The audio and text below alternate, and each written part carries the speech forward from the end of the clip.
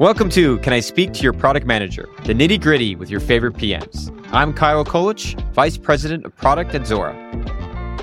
And I'm Lucas Weber, Director of Product Management at Zora. On today's episode, we have Eugene Song, VP of Product Management at BrainPop. And we're going to start off the show by talking about his recent Never Have I Ever moment, as well as his best tips and insights for being a successful PM in the ever-evolving business landscape. All right. Thanks for joining us today, Eugene. So each episode, we like to kick things off with a little game of Never Have I Ever. Never have I ever. Never have I ever. Never have I ever. Because as a PM, you probably get pushed to do things outside what you initially thought possible. And no matter what, it magically gets done. So we wanted to bring your experiences on this outside to the inside of the life of a PM and get to know you a little better. So, Eugene, tell us a little bit about your Never Have I Ever. Sure. Thanks so much for having me, by the way. So my Never Have I Ever. During COVID, like a lot of folks, I found myself with a lot of time on my hands. And it's been a lifelong aspiration of mine to play the drums, to learn to play the drums. And I've been a musician my entire life. I play a bunch of different instruments, but I've never gotten around to being able to play the drums. So here it was with a lot of time on my hands and a basement at my disposal. And I started in earnest to teach myself how to play the drums. I bothered my drummer friends all the time, sending them like text and videos. How do I do this? Am I doing this right? And I think the interesting thing for me about the entire process was it was humbling, at the very least, to become to be a beginner at something again. And I think, you get to a certain stage in your life or your career where you're kind of getting more comfortable with who you are and the things that you do, and you spend a certain amount of time, building up expertise in things, and to all of a sudden hit the reset button and go back to zero, and to be totally literally flailing around trying to figure out what's going on. It was a great learning experience. It's so very different from playing so many other instruments that it was a real sort of context shift for me. So that was really, really great. That's awesome. So okay, drums. So usually we think of drums as something we'd give to our neighbors or friends that we don't really like for their children, and see the chaos ensue. But so tell us more. Did you get an actual real drum set where you'd make the noise, or did you get one of these electronic digital ones where you could have a, pair of headphones and? Yeah, no, I decided to go for the most annoying thing I possibly could. I had an old drum set that had been literally sitting in storage for 10 years. I hauled the thing out. I set it up in the basement. And initially, would I have young kids, and so would sneak down to the basement at night, because that was the only time I could get down, sneak out at night and try to play as quietly as I possibly could, which ultimately I realized this is not a good way to learn how to play. You can't do that, right? So eventually would have to find pockets of time throughout the day to actually go off and play. Thank God my wife is very, accommodating for this particular, hobby. And so, yeah, I would bang around a lot and try to learn to play songs that I really love. But yeah, it's very noisy, very, very noisy. Especially in the beginning, right? The beginning has got to be, you don't know how quiet you can be, how loud you can be. You're just, hitting, bang the drum as loud as you can and just trying to get a feel for it. Absolutely. It's noise. There's no two ways about it. It's just, it's a ton of noise. And as far as my wife's concerned, it's still kind of noise, but it's fine. Oh. It's fine.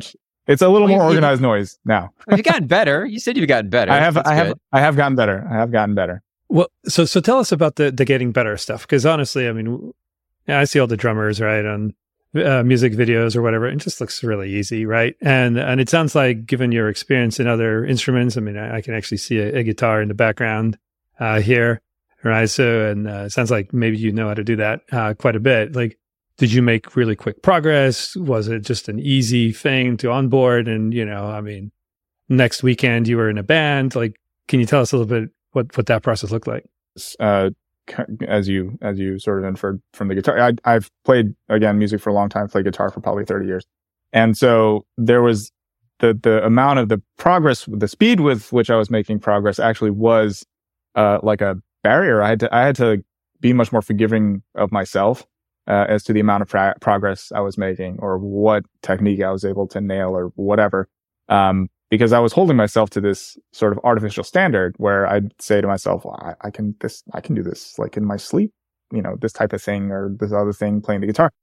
But I had to remind myself, look, remember, you're literally starting from scratch here. So you cannot hold yourself to that anymore. You have to open yourself to the possibility that it's just going to take you a while. You have to put in the hours, right? And we hear about this all the time, 10,000 hours. Where totally true. Like you just have to just grind through and do it again and again and again at a certain point. And so the fascinating thing that I would see is that the thing that gets the most interaction or engagement on Instagram is usually the most flashy, like sensationalist kind of thing.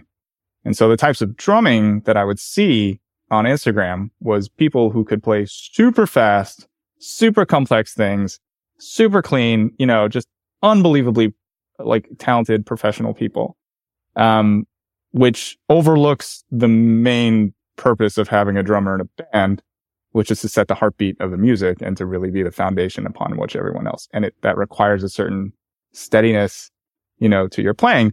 But there was definitely times where I'd look at the thing and go, oh man, I'm never going to be able to do that. Like that's insane. And so being able to sort of readjust your context, during this process constantly, I think is also really important. Wow. There's some really great insights. And of course, it's great to get to know you a little bit, right, through these stories of Never Have I Ever, but also we want to now bring in kind of that PM perspective, right? So, can you give us maybe how this switch to a different instrument maybe applies to actually, your product management role? Is there some relationship there? Yeah, absolutely. I think, again, I think that the theme or the most powerful thing for me was being a beginner and really leaning into this idea of not knowing how to do something, but still going through the process of finding sort of like these handholds and footholds that you can use to make progress. And I think as a PM, oftentimes you find yourself in situations where you have imperfect data, you are missing data. It's an ambiguous business situation. It's an ambiguous, issue with customers, and you don't have all the data that you want, right? Like I think we certainly earlier on at least in my PM career, there was this like, idealized version of what product management was supposed to be like and how you have all this data at your fingertips. And sometimes that's true, but there was also a lot of times where you don't have that and the information is really imperfect and you have to figure it out. And to me, I think that's this sort of beginner mindset where you say to yourself, I'm going to try to like put aside as many of the preconceived notions as I have about what might be going on here and to start a little bit from scratch, hit the reset button and really try to be more critical about what it is that I'm looking for here. And as you sort of step through the process of figuring out what's happening, you look again for these handholds like, right, okay, this feels like maybe this kind of problem. Maybe I can verify that this other part feels like this part of this problem. And so through this sort of slow and steady process, again, it takes time. You got to move, but it takes time. Ultimately, you can sort of wade your way through the ambiguity and hopefully get to an action plan. So I think to me, that's an invaluable trait for any successful PM is to be able to drop into a situation where you don't know what's going on. I guess I was always thinking that too. And I love all this data. So all my decisions will be easily constructed based on the data set I have. But a lot of times it's a little, you sense that the data is important. It's going to be there, but sometimes it doesn't give you that full picture. So there has to be the work and be able to kind of articulate where that goes and make the sometimes the guesses, the educated guesses on the direction you want. Like you said, the footholds or the positions of it. But if you have that framework in mind, it allows you to navigate those waters a lot easier, which makes a lot of sense. There's a couple of other things that I picked out of this thing. Well, first of all, new area, you're not an expert coming into it, but I'm sure you've leveraged what you've done in music before, right? So bringing other experiences gave you things to look for, maybe those footholds or handholds to put yourself up. 2, you've gone through that process before, so you knew that it would take time to become good at something or become an expert or get the insights you needed, and the persistence. And of course, there was going to be frustration. I'm assuming that the learning process wasn't just a smooth path to victory, right? But there was a lot of persistence, but you knowing that you've done this before and it's worth the outcome, the persistence then paid off. And I think for every PM, honestly. It's quite exciting to start on something brand new, as frustrating and intimidating it may seem at first, right? And then make progress based on that. And ultimately, through persistence, actually gain insights, provide direction, and deliver the outcomes. Absolutely. Yeah. We used to say back at NBC, invent with instinct, but validate with data. And that, like, it basically is I think that's a good encapsulation of actually what you were saying, Lucas, right? Like, you have these experiences and you built up these instincts. You should learn to trust the right ones, right? But you always have, you check yourself, right? Get the feedback, check yourself, start over, do it again, and again. And the other thing too, with being a band, you play different roles, right? Don't you have different roles in the band and how you kind of guide it? That's kind of similar with a product, being a product manager. And I think that helps us kind of talk about segment 2, which is innovation and the therapy and wild tales of it. So let's get in the nitty gritty, the day-to-day stuff, what's happening in the world of PMs. And I think one of those roles is, I think we talked a little bit before about, managing products and then managing product managers and kind of some of the things you had to like take in consideration and how to work through that. You mind talking a little bit more about what you meant by that? Absolutely. Yeah. I think that's always a tricky or sort of odd transition, I think, for product managers to become, after, being in the product and it's all you live and breathe for so long, to being put in a position where you're pretty far back from the product. You're separated away from it, 1 degree of separation or possibly more if you're managing managers and so on and so forth. And so I think for me, the interesting part of this was trying to construct frameworks for growth for product managers. I mean, you've got these people in here who are, ideally very sort of motivated, ambitious in what they do and very good at what they do, but they're always looking, how do I grow, right? How do I go from being like the expert in my area for my features or my feature sets or my products, and where do I go from there? And so one of the frameworks that I always use with my team is this idea of horizontal versus vertical influence. And so a common refrain for PMs always is like, you lead through influence, right? You don't have any direct authority over anybody. And so I try to think about sort of directionality when it comes to wielding that influence, right? And so if you think about sort of vertical influence, or, it is like the depth with which your particular area, right? So you can go super deep on a very sort of narrow specific area. And as like a sort of a novice PM or like a mid-level PM, like that's kind of where you spend most of your time. I think as you start to graduate towards senior, and you become a little bit more seasoned, your horizontal influence starts to grow a little bit more. And by horizontal, I mean, okay, so outside of your immediate team, outside of your squad, outside of your particular product area, you're now starting to bring different ideas of how to actually practice product management to your colleagues, let's say, or, how we're going to manage certain things. You can sort of sideload mentorship to other PMs or that kind of thing. So you start to spread your influence a little bit around the product organization, maybe as a whole. And then as you get more and more senior, like that grows as well. There's sort of a tipping point also, I think, when you reach like the quote unquote director or like groups or PM role, where you can become more of a horizontal influence to, say, other departments outside of product, right? So whether it's sales or operations or marketing or what have you, the breadth of your influence starts to grow. And then, of course, once you reach more like leadership roles, head of product, VP product, et cetera, now you're really talking most of your vertical influence is like, you're not really going so deep on products anymore. You're going much wider. And so you're thinking much more broadly about all of the products that you happen to be responsible for, or the entire portfolio that you're responsible for. And your job as a PM, as far as like who you're influencing, becomes the different leaders of all the different departments, right? So how do I help set up the folks that I'm directly responsible for success, by building these bridges and relationships with my sort of peer set. So I'm curious, and I'm just going to ask you. So you're working for BrainPop right now. We'd love to hear a little bit more about maybe how you're applying just what you just said there. And maybe before we even go there, you could maybe tell us a little bit about what BrainPop is and what do you guys do as a company? Sure. BrainPop is a digital learning resource and platform. We have been around for almost 25 years, I think, at this point. We like to say that we were edtech before edtech was a thing. We were streaming video before streaming video was a thing. We've been around for a while. We're most well known, I would say, for the content that we've been producing for all this time which are these sort of short, sort of 5 to 7 minute long explainer videos. And that's, across a variety of topics. I think we cover 1,000 different topics at this point, or probably more.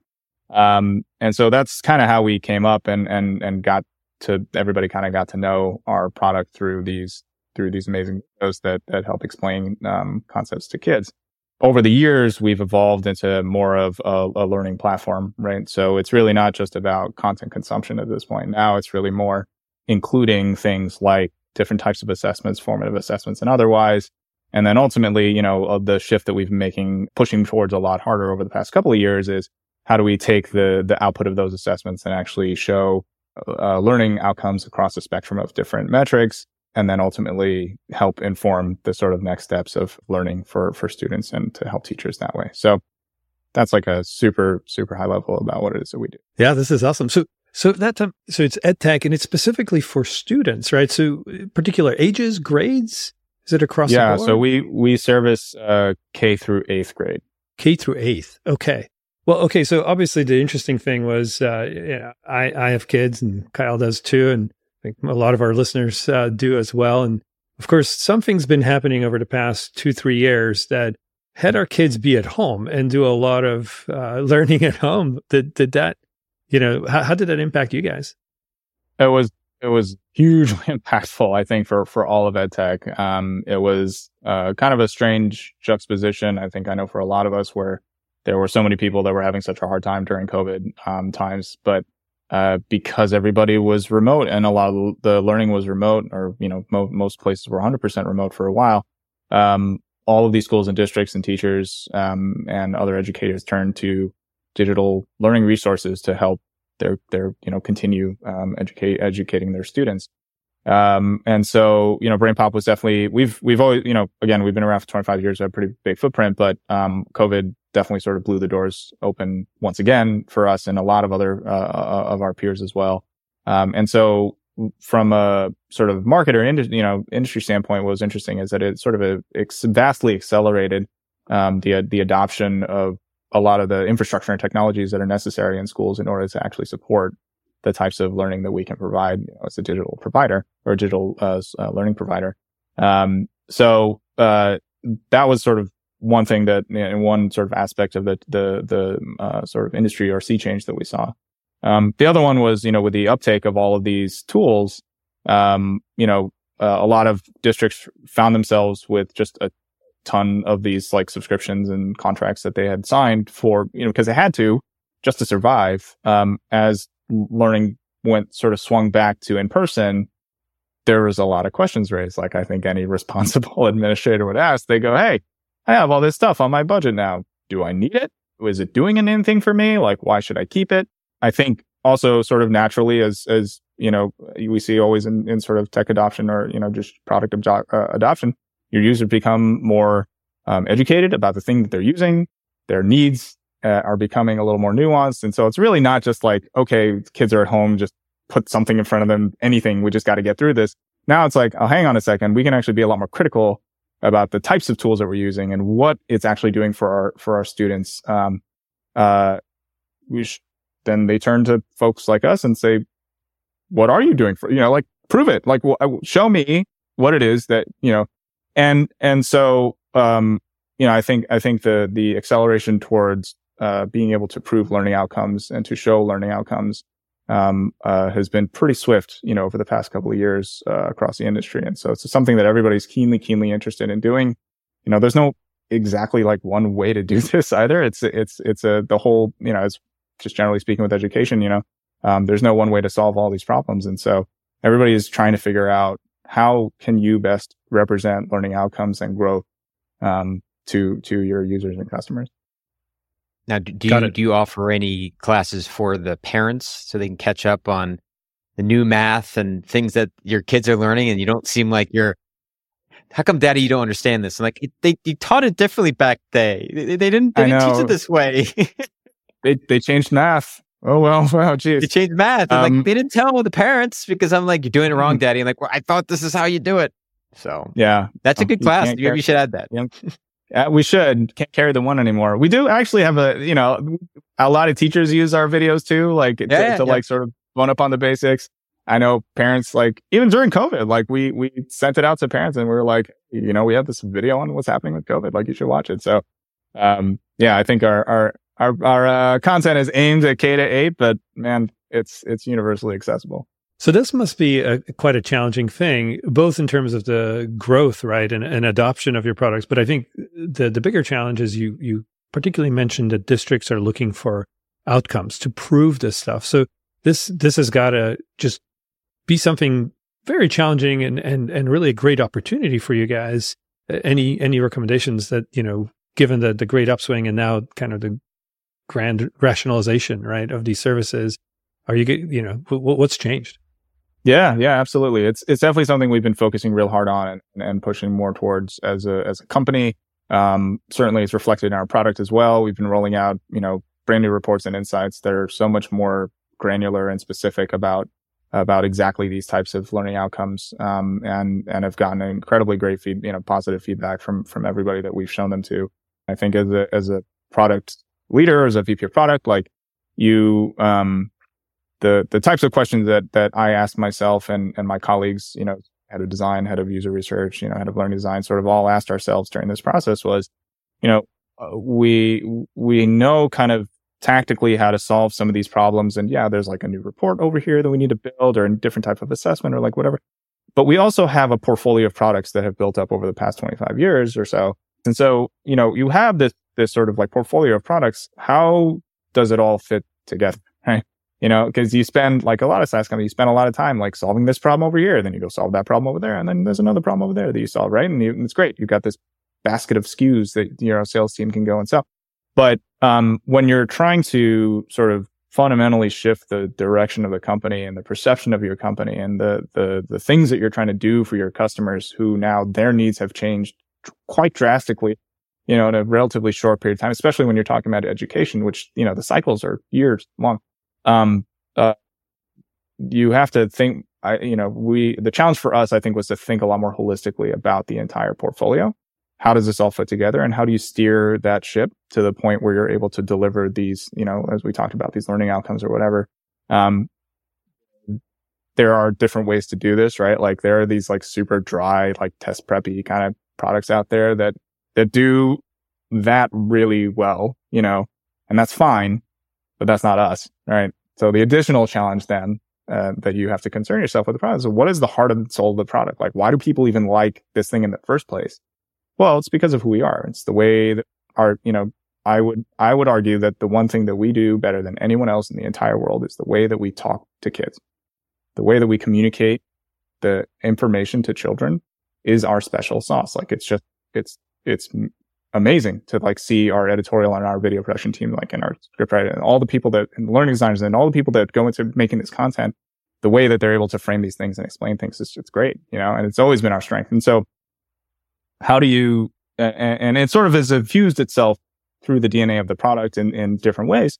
How do you make sure that you can take something that has been so amazing for so many people and so many kids, in the way that it talks in this sort of, and that it's a very sort of, it's almost hard to nail down like what's so great about it. How do you take that and then also make this product that's like super rigorous, more linear, like is like infused with like recommendations and that sort of thing? Like, you're all of a sudden like formalizing a lot of this product in a way that's never been done before. How do we make sure that we address our customers' needs, and change the shape of the product and the company without losing the heart and soul of what made us great in the first place? How you guys talk to kids is kind of like the way that be different than the other companies that provide similar testing preps and different, videos for learning. But that special sauce, I think you're right. It's hard to get it throughout all your products and have the all kind of navigate toward that North Star. But if they do, you create that very holistic experience for that customer throughout all of the interactions they have with, from from product A to product Z, which is very hard to do. But once you do it almost seems easy to the user, right? It seems like intuitive, like this should be like this, but you don't understand how hard it was to get it. Absolutely. Like that. Absolutely. Great technology gets out of the way, right? And so if it's really working the best way that it should, then it should be almost transparent to the teacher. Like, you see these, oh God, it's amazing. You'll see these videos of kids, using our product in the classroom. And I have never seen, I don't know about y'all when you were in school or like what happened, but like kids will like do a brain pop movie and a brain pop activity. And afterwards they will literally get up and dance because they're so happy with the experience that they just had. And I'm like, I definitely don't remember at any point during my schooling getting up and dancing because I was so happy about the lesson I just got at school. Like I was happy leaving. I was happy leaving right, exactly. the classroom. Yeah, exactly. Bell rings, day's over. Now I'm dancing out the door. Yeah. That's great, but like, so, it's an incredible challenge. Like, how do you make something that's more, on the one hand, quote unquote, academically rigorous, which you can argue about what that actually means.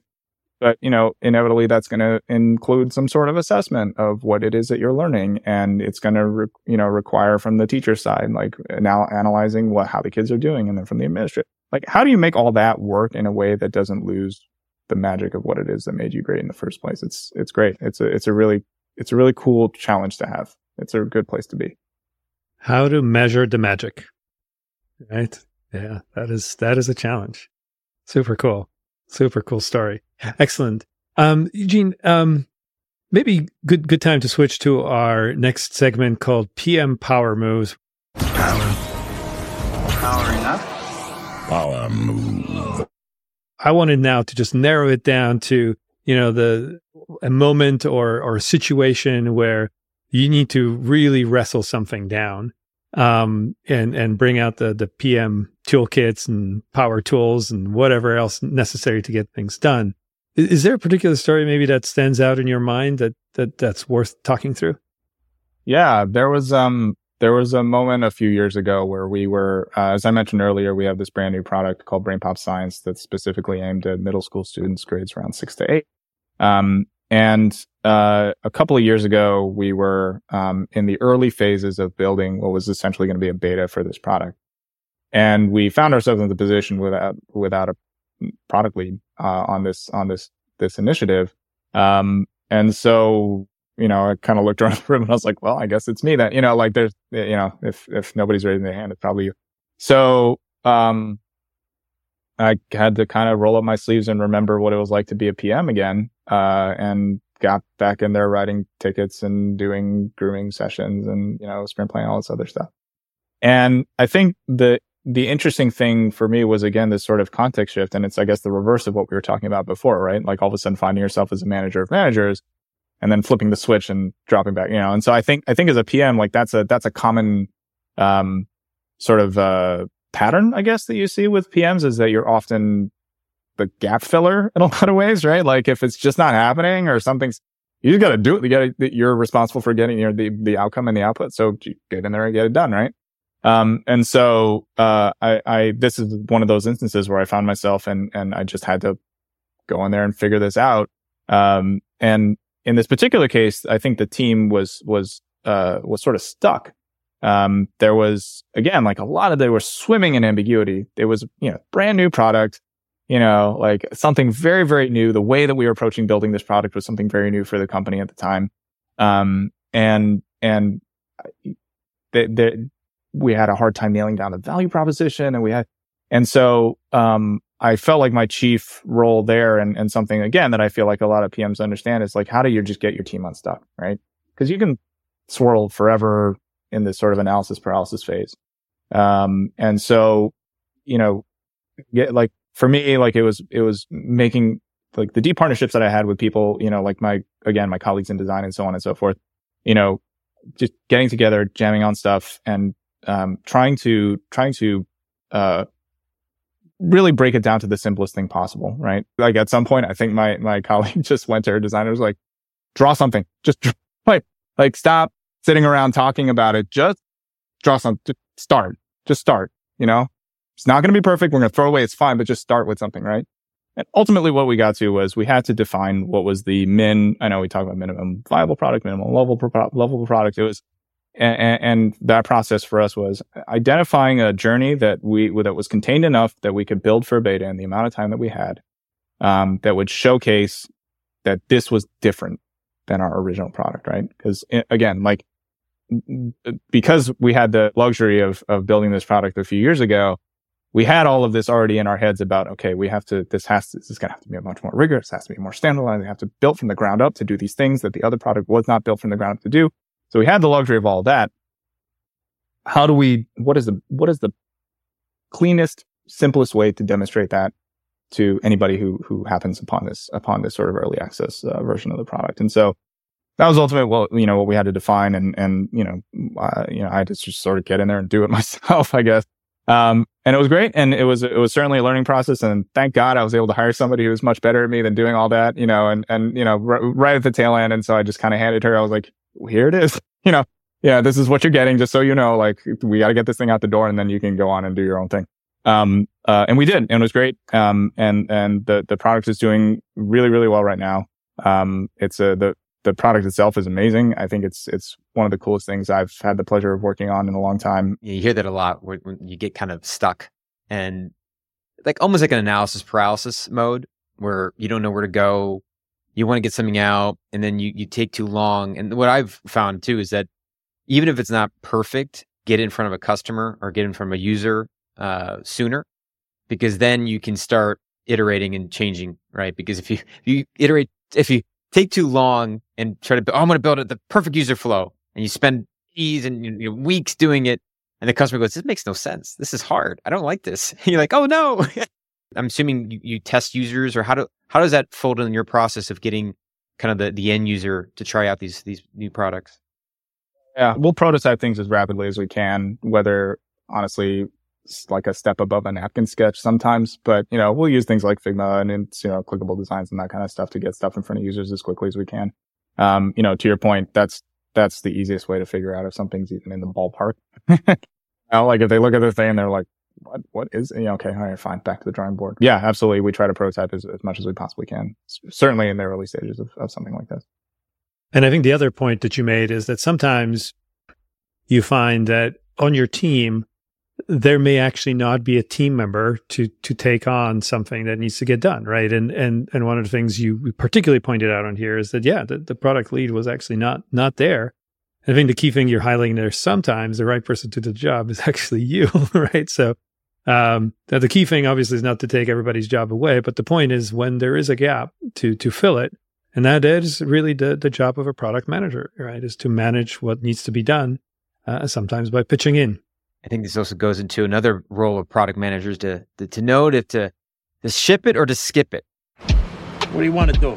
Let's do it. No, maybe. Yes. This is our last segment to talk about where, it's going to be for fun. And, we'll throw a couple product examples out there of would you ship it, bring it to market, or just skip it and hide it away from everybody? So the first one, right, because you're a drummer, and I know there's a controversy about drumming, on the plastic tip drumsticks over the wooden ones. I skip the plastic tips, man. I skip it. Skip it. Yeah, I'm a purist, man. Go. It's got to be wooden. I can't. All right. I can't do the plastic tips. There's a whole board about that. Yep. I wanted to get your opinion on it. I'm like, oh wow, there's a lot of debate on that one. Yeah, I'm sure I pissed somebody off by saying that, but yeah, it's got to be. Forget the plastic tips. Okay. All right. We'll definitely hide the trolls and comments off of that one. What about Google Glass? Oh man. I'm gonna say ship it. I think that it had an unfortunate reception. I think when it first came out, I have a picture of myself trying on a pair when I worked at the New York Times. We got an advanced set of these, and I did look ridiculous with these on. I think that there's such a cool use case for these things, though, if you get it right. And I don't think that it's like the everyday, like day-to-day thing that, people just walk around with this thing. I think and I actually think the Glass team went and did this. Like, I think they went and looked at industry and figured out, are there ways that we can actually help people, in like on like factory lines as an example. I think this was the experiment they ran. Right. And like, oh God, I think that stuff I think is amazing. It would be an amazing and not so ridiculous looking application of something like this. But hopefully we can get there. It also could fold into some of the learning too. I mean, there has to be some way of maybe folded in to help kids learn better and you wouldn't tie the dots, but there may be something there. Absolutely. Flying cars. Ooh. I'd skip it for now. I'd skip it. Okay. I feel like we gotta get the regular cars. Like, there's a lot that we need to do with some regular. Yeah. I think, I flying cars, I would be nervous again. I'm gonna skip it. Maybe with Lucas, because he is a pilot, so I feel better if he was using it. But maybe just absolutely me, who lives in New York, who drives maybe once every 6 months. I probably shouldn't be in front of a car that flies. Yeah, definitely not in front of the car, Kyle. Be inside the car. Just pro tip. That's right. Yeah, that's a good point. Okay. Spoken like a true New Yorker. I love it. That's Great. Right. Studying abroad. That was interesting. Wow. I'd certainly ship that. I think, yes. Yeah, ship that. I think study is for people who can access that kind of thing, and it'd be great if it was more accessible. I think we spend so much time in our own bubbles, right? And I think it's always. I actually never studied abroad myself during school. I've had other experiences sort of traveling abroad and doing other things, and I think it always is just a great way to take yourself outside of your context, learn something new about the way that other people live, and how they think. And ideally, my theory is that everybody's more or less the same, right? But I think at their core, everybody kind of wants the same thing. And I think one of the great things about going abroad is learning the different ways that people sort of approach that particular problem for themselves. So I would say, yeah, I'd ship it. I'd keep studying. Always up for getting a new perspective on things, right? Around the things that everybody cares about and what's valuable. All focusing on outcomes. Awesome, Eugene. Excellent. Kyle, anything else on your list of ship it to skip it? No, I think that was it. I want to thank you, Eugene, for joining us today. I think it was a great conversation. Really appreciate it. Yes, thank you so much. This was super fun. Thank you all.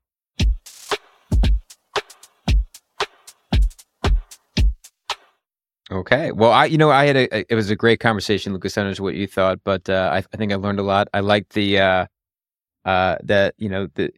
way he talked about the data, and I like that quote of invent with instinct to validate with data. I think it's a really valuable quote. I think a lot of PMs kind of run through that. I like the framework he had about the horizontal and vertical moments as a PM, and how as you progress through your career, that perspective changes and you kind of go, wider and wider and less vertical. And then I think I like the, when he looked at his products and, that heart and soul of what made it great and how they were good at talking to kids, kind of gravitated all the products to kind of line to that North Star and kind of give that journey to that customer to feel very consistent across all the products and give him that, the customer feeling that this is easy, this is great. I like using this, even though, again, it was very hard to get all that collaborated, but to put it together was pretty great.